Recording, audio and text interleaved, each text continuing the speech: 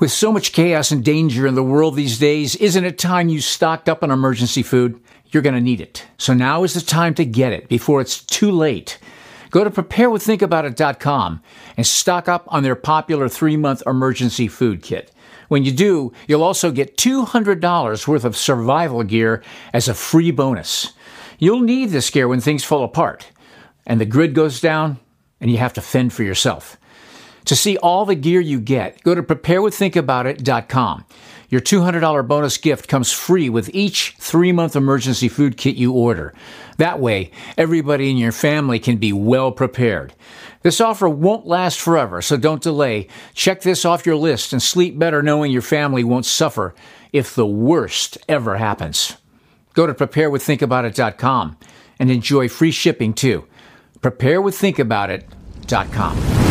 In the grand scheme of where we've all been upgraded, we're all part of the internet. Upgraded. Yeah, I know. I don't think that's the intention. That's how they're selling it to people. If you look at this, for example, the British Eugenics Society, where a lot of this came from, you look at someone like H.G. Wells, best known as a science fiction writer, but also a avowed eugenicist. He predicted that in 100 to 200 years, there would be 2 human races. There would be the upgraded, augmented elite who were intellectual and attractive and, you know, were the ones that did everything. And then a dwarf-like, troll-like, squat underclass that eats bugs. They're looking at feudalism and how do you create a class of slaves that cannot even cognitively rebel ever again. The biggest question in maybe in economics and politics of the coming decades will be what to do with all these useless people. Humans are now hackable animals. You know, the whole idea that humans have, you know, this, they have this soul or spirit and they have free will and nobody knows what's happening inside me. So whatever I choose, whether in the election or whether in the supermarket, this is my free will, that's over. There's a joint report from the government of the UK and Germany about transhumanism. Mm-hmm.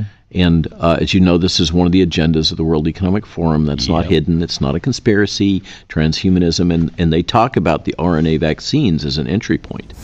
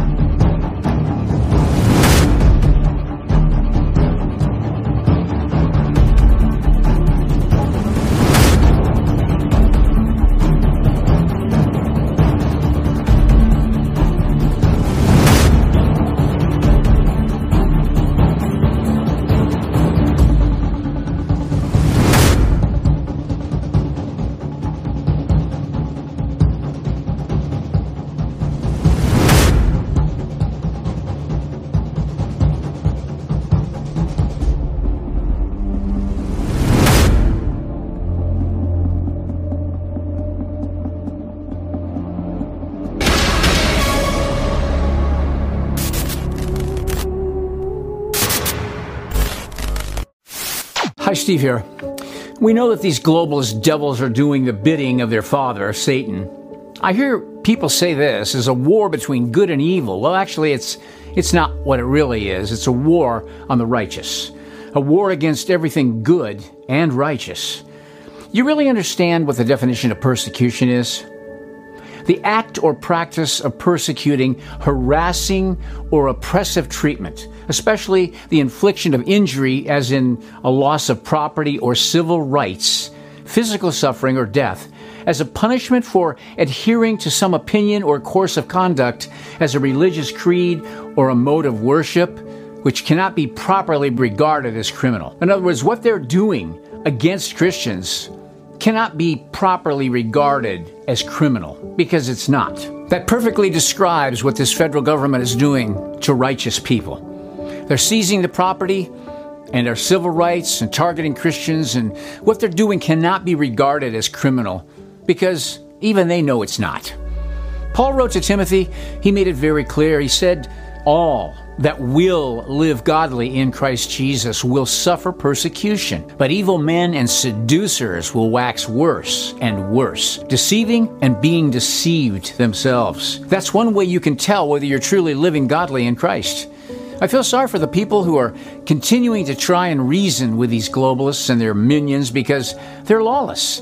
And you have no chance of reasoning with people who have no standard for right and wrong.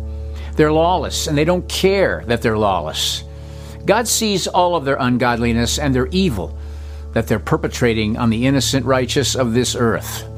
And in His time, He will bring it to an end. But until then, people are asking, what can we do to stop them? As good as these millions of people marching in protest against what they're doing to us is good, it's not enough. Do we take up arms and go to war with every one of them that we meet? No, that's not the answer either. But it doesn't do any good for all these talking heads to daily go on TV or do podcasts and just complain about what's happening and what we see is happening without doing anything about it. Only talking about things has never been a solution. Even the globalists know that. So they have their minions sabotaging railway systems, which not only hurts us with fuel and dumping hundreds of tons of toxic chemicals into the water and air, but also with food and the food delivery, blowing up food processing plants, shooting up innocent people, and then blaming it on guns.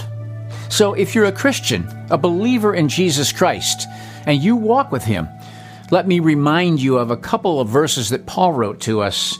And if you're not a believer in Jesus Christ, then I know that you'll go out and do whatever you feel like doing or whatever you think will be the best for you. But for the born-again believer, Paul said, be alert, stand firm in the faith, be courageous, act like men, be strong, be a man and stand up to unrighteousness. And then we all know what he said in Ephesians, finally, brothers, be strong in the Lord and in the power of His might. Put on the whole armor of God, that you may be able to stand against the wiles of the devil.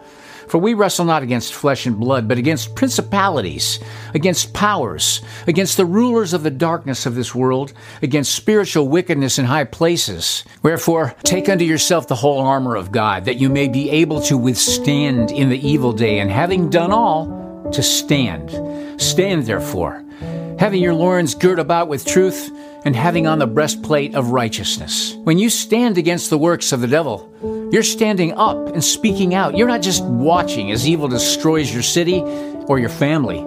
Yes, we battle against spiritual principalities, powers, and rulers of darkness in this world, but we're supposed to withstand or stand against their evil.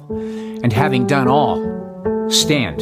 Inaction from Christians means that they're more concerned about suffering persecution themselves than they are for standing against what the devil is wreaking on this earth.